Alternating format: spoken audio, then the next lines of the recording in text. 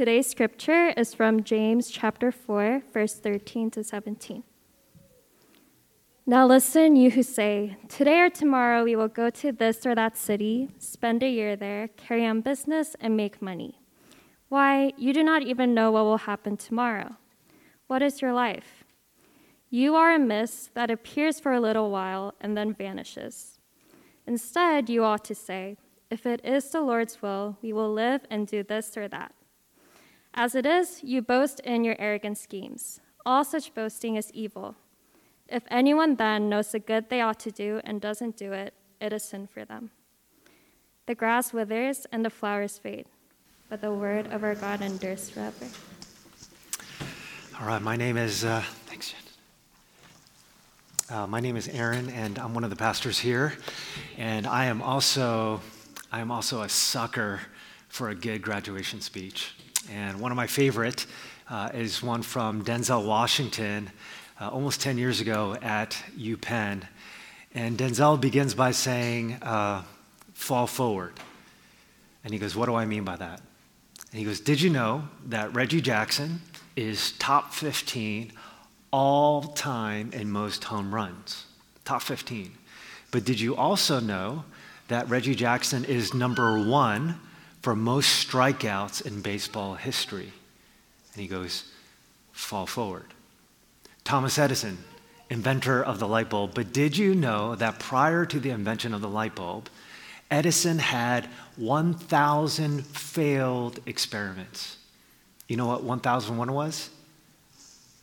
The light bulb. So he goes, fall forward.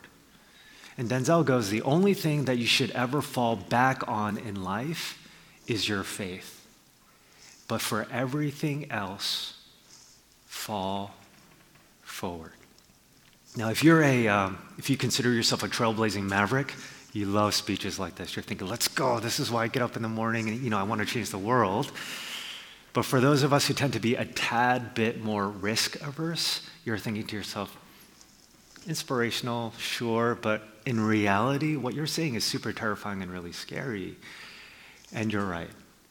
And so here's what I want to say. Whether you consider yourself a trailblazing maverick or you consider yourself someone that's extremely risk averse, I do think that all of us are sort of on the spectrum somewhere where we all are risk takers to one degree or another. You would not be here in New York City if you weren't just a tad bit of a risk taker. Okay, so moving to a new city, it's a risk. Coming to a new church, it's a risk. Starting your own startup, it's a risk. Asking someone out on a date, that's a terrifying risk. Changing your baby's nap time, that's a risk because that could affect your nap time. Riding the subway today is taking a risk. So to one degree or another, we are all risk takers, okay? So here's what I want to talk about today. I want to talk about entrepreneurship and risk. Now, the Bible doesn't talk a lot about entrepreneurship, although you can make the case that starting a church is not that different from starting a startup. You still need a 501c3, bank account. You need a website, a clear mission, vision, and values. It's not that you got to raise money. It's not that different from a typical startup. And when you take a look at the life of the Apostle Paul, he was bivo, tent maker by day, started churches by night. So the church loosely does talk about entrepreneurship, but even though it doesn't talk a whole lot about entrepreneurship in the Bible does talk a lot about things around entrepreneurship. For example, our fears, taking risks, our control issues, failure, rejection. It does talk a whole lot about those things. And unless we are able to change our relationship with some of these things, like our fear of failure, you will never do great things. And I believe that every one of you here with your life, you want to do something great with your life, do you not? I believe that every one of us here has a passion to do something significant with our lives. Even if you're a little bit older and more jaded, I still believe that there's some kindling in you where you want to do something meaningful and great in your life. And so whether it's changing the world or even changing a diaper, which is very meaningful, every one of us wants to do something great. But if you want to do that, you have to change your relationship with at least 3 things. Number 1, risk. Number 2, you have to change your relationship with rejection and failure. And number 3, you have to change your relationship with your reason or purpose. So risk, rejection, and your reason. So take a look with me at verse 13. James says, "Now listen, you who say, today or tomorrow we will go to this or that city, spend a year there, carry on business, and make money." So here James is talking to middle, upper class working professionals, like many of you here in this room. And what James is doing here is he is critiquing the mindset of these middle, upper class working professionals. And what he's critiquing in particular is their illusion of control. Okay? So something that happens, so when you're super educated, you have some money and you have power. When you have these 3 things, what ends up happening is that you think you have more control over your life than you really, really do. But James follows up here by saying in verse 14, why you do not even know what will happen tomorrow. What is your life? You are a mist that appears for a little while and then vanishes. And so what James is saying here is this: you think you're in control over your life? You're not.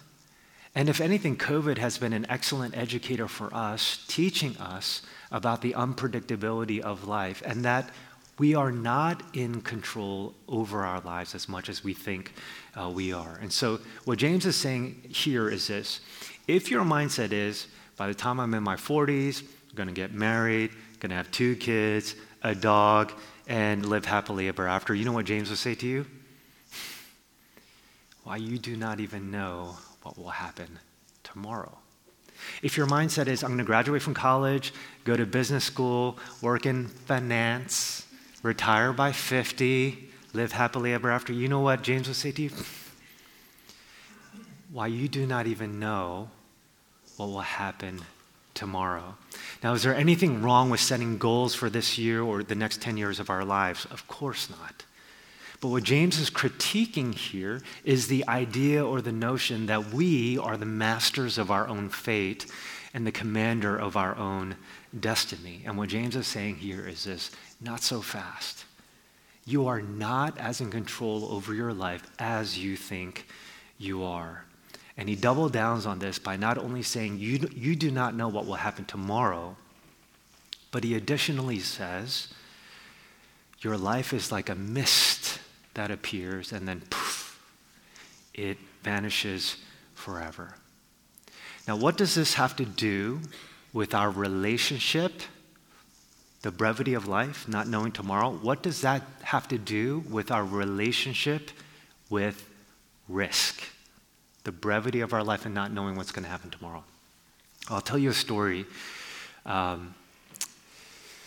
This verse has a lot of sentimental value for me, James 4:14, because all the way back in 1997, when I graduated high school, I went on a mission trip to Mexico. Our village happened to be right on the beach. On the last day of our village ministry, my team captain and I, we decided to go swimming. And so to give you just some context behind this, I grew up going to the beach every summer. At one point in my life, in my 20s, I used to surf quite regularly. I love the beach.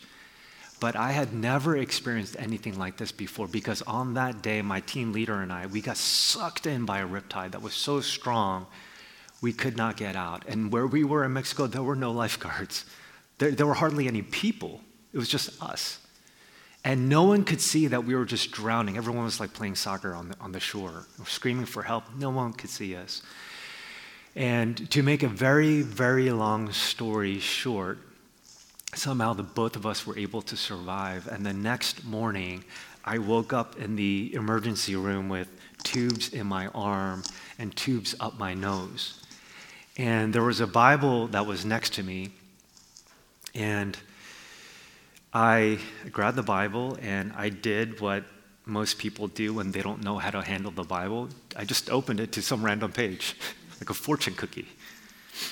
I happened to land on James chapter 4. And I remember my young 18-year-old self reading James 4:14. Why, you do not even know what's going to happen tomorrow. What is your life? You are a mist or a vapor that appears and then poof, it vanishes forever. And I remember thinking at the age of 18, I should be dead. I stared at death in the face. There are many ways to die in life. Drowning is gotta be one of the worst ways to die.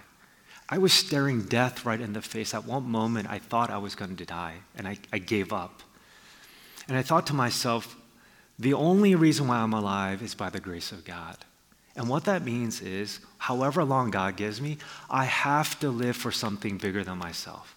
I can't just live for a paycheck. I can't just live to go to this school. Can't just live to make money and travel. I have to live for something bigger than myself. And at that moment, it changed the entire trajectory of my life. And that's the seminal moment in my life where I started thinking about going into full-time ministry. Now, to be clear, I am not saying that you have to go into full-time ministry. In the previous chapter, James chapter 3, he makes it clear that not many of you should go into full-time ministry or presume to be teachers. But what I am saying is this: life is very short, and you have to live for something that is far bigger than yourself. You can't just live for a paycheck. You can't just live for traveling and eating decadent food, such as the mindset was of these working class professionals during James's time. And what that means is, if you're gonna live for something bigger than yourself, there are some seminal moments and seasons in your life where you have got to take a risk. Life is so short. And there are some seasons in our life where you have to take a risk. And this is the comfort that we have in Christianity as we think about what it means to take risk. In Proverbs 16:9, it says, "In their hearts, humans plan their course, but the Lord establishes their steps."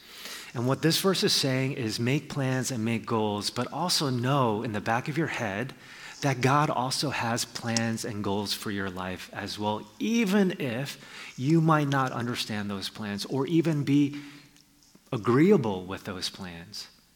That as you make your plans, the comfort that we have is that God is also establishing the steps that we take and that he is in full control. And what that allows us to do is to take risk and also to embrace uncertainty, knowing that he knows the future. We don't know what the future holds, but he is the one that holds our future, which is why we can take a risk. Bob Goff once said this on Twitter: embrace uncertainty.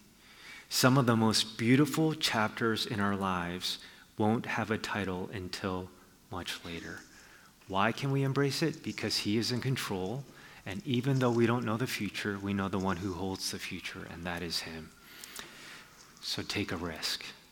Jimmy Carter, the former president, once said, "Go out on a limb, that's where the fruit is." Les Brown gives a more descriptive picture of why we should take risks. And he says this: imagine being on your deathbed, and standing around your bed are the ghosts of the ideas, the dreams, the abilities, the talents given to you by life. But for whatever reason, you never acted on those ideas. You never pursued that dream. You never used those talents. We never saw your leadership. You never used your voice. You never wrote that book. And there they are, standing around your bed, looking at you with large, angry eyes, saying, "We came to you, and only you could have given us life. Now we must die with you forever."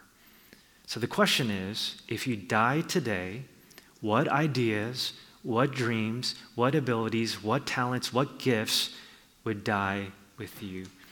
What is one innovative, crazy idea that you should be taking a risk on today? It could be a new product line.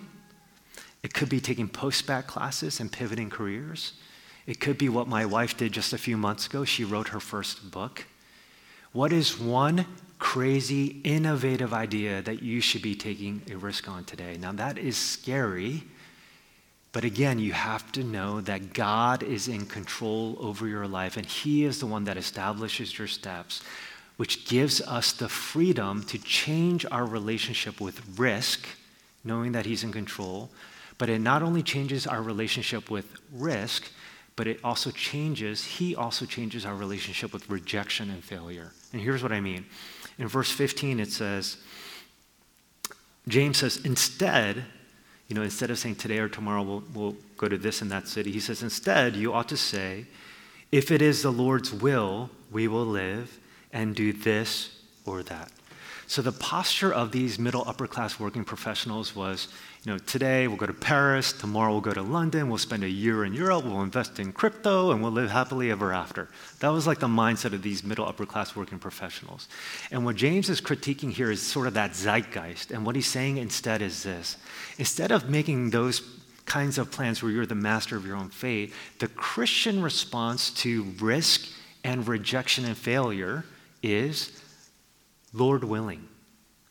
If God wants this, it'll happen. If He doesn't want this, it's not going to happen. But either way, it was meant to be Lord willing. So I'll tell you a story. So 7.5 years ago, our church started. We started with 5 people, including me and my wife. So we started with 5 people and we met in a living room.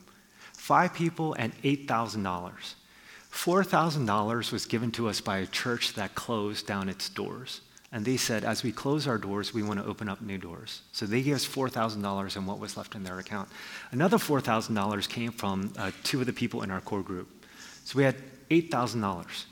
My wife, at one point, used to be an event planner, and she found us our previous venue that we used to meet in. It was like a yoga dance studio. That was $2,000 a month. So do the math. We had $8,000, rent $2,000 a month. I wasn't getting paid. So we have 4 months to float. Our second service ever, we collected $104 for offering. $104. Afterwards, we used to have a time of Q&A. We bought 4 boxes of pizza and 2 Cokes. You know how much that cost? $104. We broke even. We didn't even make a penny. That's 1 week away. That's 1 week taken away out of the 4 months that we have left. But I thought to myself, this is awesome. Like, this is why we're here. Right? This is why we're here in New York City. There's like skeptics all over the place. Like, this is why we're here. And by that moment in my life, by this juncture of my life, I thought to myself, you know what, God, even if this doesn't work, this church thing, even if I fail, I'm good with it. Like, this is not my identity. This is not who I am. The success of this project doesn't determine my dignity, value, and worth. So honestly, I'm okay with it. And even if it fails, I know that you're using my failures to prepare me for the next best thing. So Lord willing, this will work. But even if it doesn't, it's not a part of your will, I'm okay with it. Now, if you had asked me that 5 years prior, I would have said, no, this needs to work. This is God, this is my identity. What are people going to say? I'm going to disappoint other people. I'm impacting other people's lives. This has got to work. But years later, I had gotten to the point, Lord willing, if I fail, it's fine. God is just going to use this moment to prepare me for the next best thing. Once you change your relationship with rejection and failure, then you can start taking risks. Once you start taking risks, you can do something great. One of my favorite quotes is from Scott McClellan. And sometimes you'll hear me see brief excerpts from this quote, but I wanted to read you the whole thing because it's one of my personal favorite. And McClellan says, for years, I never understood why I didn't have stories like my dad, but now I do. There was one difference between my childhood and his, risk. It wasn't until I encountered this truth that without conflict, a story is incomplete, did my life change. All our favorite films and books are telling us the same thing. Safety is not what you were made for. Most of us want our lives to matter, but few are living differently. Why is this? Because we're afraid of the cost. I know I am. We know that it's only in the throes of danger that men and women become heroes. And this scares us, as it should.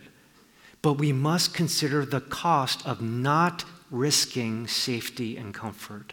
Where would Middle-earth be if Bilbo Baggins had never left the Shire? What would have become of a galaxy far, far away if Luke Skywalker stayed on the farm?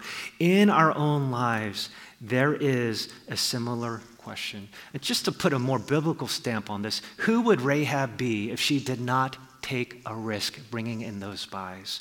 Who would Queen Esther be if she did not risk her life? Who would the Apostle Paul be if he didn't risk his life on a day-to-day basis? And so my question to you is this: in the story of your life, who are you not becoming because you're too afraid to take a risk?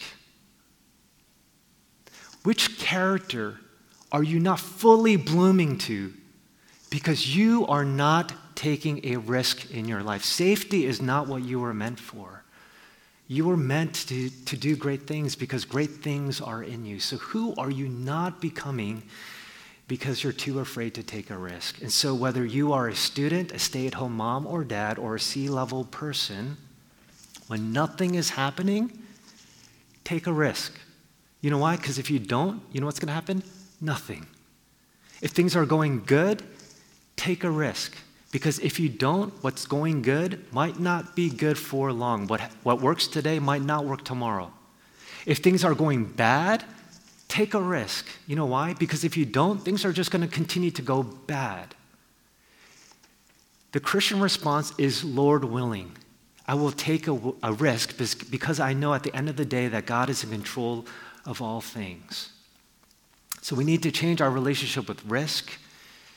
We need to change our relationship with rejection and failures. But there's one last thing that we also need to change our relationship with if we want to do great things, and it's also our sense of reason, our purpose in life. And in verse 17, James says, if anyone then knows the good they ought to do and doesn't do it, it is sin for them.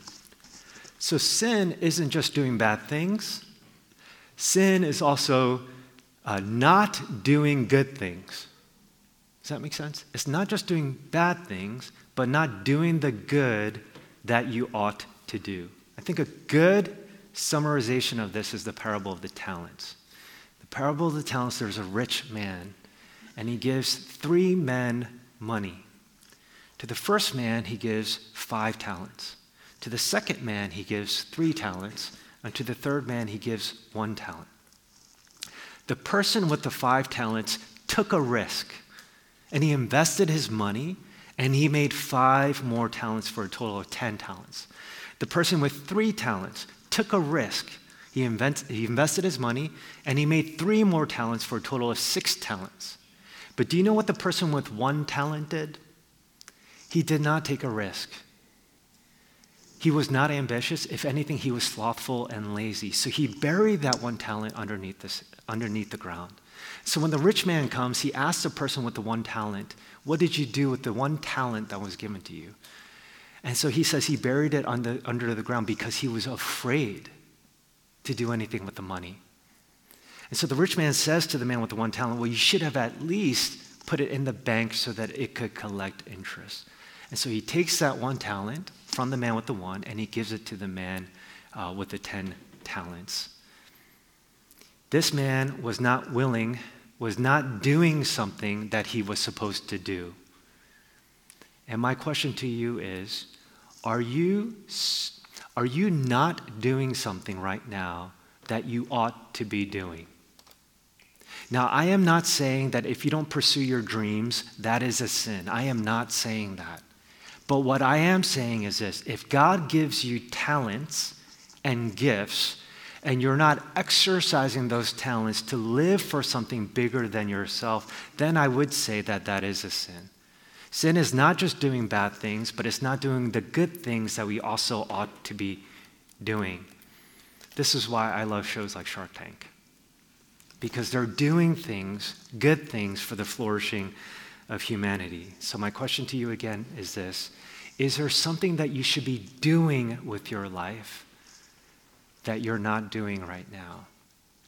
Sometimes one of the things that holds us back from pursuing new dreams is that we're still holding on to old dreams. So one of the things that we have to be reminded of is that we have to know when there are times to let go of these old dreams so that we can pursue new dreams as well. Sometimes we're paralyzed by our control issues, by fear, by failure, by disappointing others. And so we have to change our relationship with these things. What is the one thing that we say ad nauseum at our church? What is the most repeated command in the Bible? Do not fear. So if you really believe that God is in control of your life, it liberates you from being paralyzed by these different fears that oftentimes enslave us. And so we have to also change our relationship with our reason. Why are you here? Is it just to make money and travel the world? Or is your reason and purpose in life to live for something bigger than yourself? Peter Thiel and N.T. Wright. Peter Thiel, founder of PayPal, I think a billionaire, and N.T. Wright, a British bishop, a startup guy, mogul, a theologian, having a conversation on imagining the future and innovation. And one of the things that they both say is to work on problems people aren't working on. What is your reason? I was mentioning before that my wife wrote a book a few months ago. I didn't tell you what the book was about. It's about raising awareness for nut allergies. My oldest daughter, Logan, is allergic to peanuts and tree nuts. I don't know if you knew this or not, but peanuts are actually not nuts. They're legumes. So she's allergic to peanuts and tree nuts. She's anaphylactic. And so my wife wanted to write a book to raise awareness about nut allergies and potentially save a kid's life. She also put in Asian representation and also people of color, because representation really, really, really matters. Right? So why is she doing this? To do good, to love God and to love our neighbors. Is it to make a buck? No, we're losing money as we speak. Trust me. We don't make money writing board books. We're losing money right now. But she wrote it because she wanted to contribute to the flourishing of humanity, to live for something bigger than herself, to think that a child's life could be saved just by reading this book, by being equipped on asking if there are nuts in food. What is your reason? Your purpose? And when you think about what the gospel is, Jesus doesn't look at our world and he goes, oh man, there's like problems everywhere. I wonder who's going to do something about it. No, instead he enters into our world, into our muck, into our problems, and he fixes it. He did not come to make money and travel the world and eat decadent food. That's not why he came. He came to serve, not to be served. Not at the risk of his life, but actually at the cost of his life. And why? Because his burning passion, his reason for coming was you. It's not his business. It was not a product. It was you. That was his reason. That's why he came. And in the world's eyes, everything that he did looked like failure. He was rejected by men. He ended up dying on a cross. Failure. Disappointed so many people. But in God's eyes, that act of rejection and failure, it was not a failure. It was his greatest act of achievement. He went through all of those things to experience this amazing work for us done on the cross. It was his greatest act of success. So if I can just close with two things for today. The first is this: you can actually take a risk right now at this moment. And here's what I mean. Peter Drucker is a name that many of you might be familiar with, sort of the Yoda on all things related to leadership. He was having a conversation with Rick Warren. And Rick says to Peter Drucker, when did you find Christ and put your faith in Jesus? And this is what Drucker says. He says, when I finally understood the concept of grace. You know, what is grace? I don't do any work. He does all the work. All I get is forgiveness. So he says, when I finally understood the concept of grace, I knew I was never going to get a better deal than this. Placing your faith in Jesus is a risk. Following Jesus today is a risk. There's no social benefit to following Jesus today. There's only social cost. It's a risk. You might lose people in your life. But this, as Pascal would say, is the greatest wager or bet that you can make in your life. Placing your faith in him, as risky as it might be. But that choice is ultimately up to you. But that risk is the greatest risk you can take. Here's the second one. Dorothy would have never been Dorothy had she not left Kansas. So take a risk. Do something bold. When you take a look at people who have done great things in their life, they're not standing on top of a mountaintop of success. They're usually standing on top of a mountaintop of failures. So take a calculated risk. Do something bold. Trust God, or as Augustine would say, love God and do what you will. But don't be paralyzed by your fears. Don't be paralyzed by what other people might think, but take a calculated risk. And whatever you do, whether you're changing the world, helping refugees, or you're changing a diaper, which is equally as important because you're changing a life of a little human being. So whether you're changing the world or changing a diaper, whatever you do it for the glory of God. And now is the time. When you get older, you have kids, get married, you become more and more risk averse.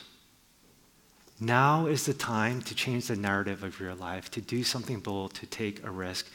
And in whatever you do something great for the glory of God. That's what God wants for you. That's what I want for every one of you. And I know that that is also what you want for yourself. Let's pray. Lord, sometimes it feels like we're running on a treadmill. We're running, and we're not going anywhere. And so there are sometimes seminal moments in our life where we need to make a wise, calculated risk. We cannot be foolish, but we can't be paralyzed by fear either. And somewhere along the lines, there needs to be a trust in you, knowing that we have the greatest resource of all, which is you. And so help us to change our relationship with risk, with failure and rejection, and with our reason. And help us to change our relationship with you, trusting you as we do the things that we do. In your name I pray.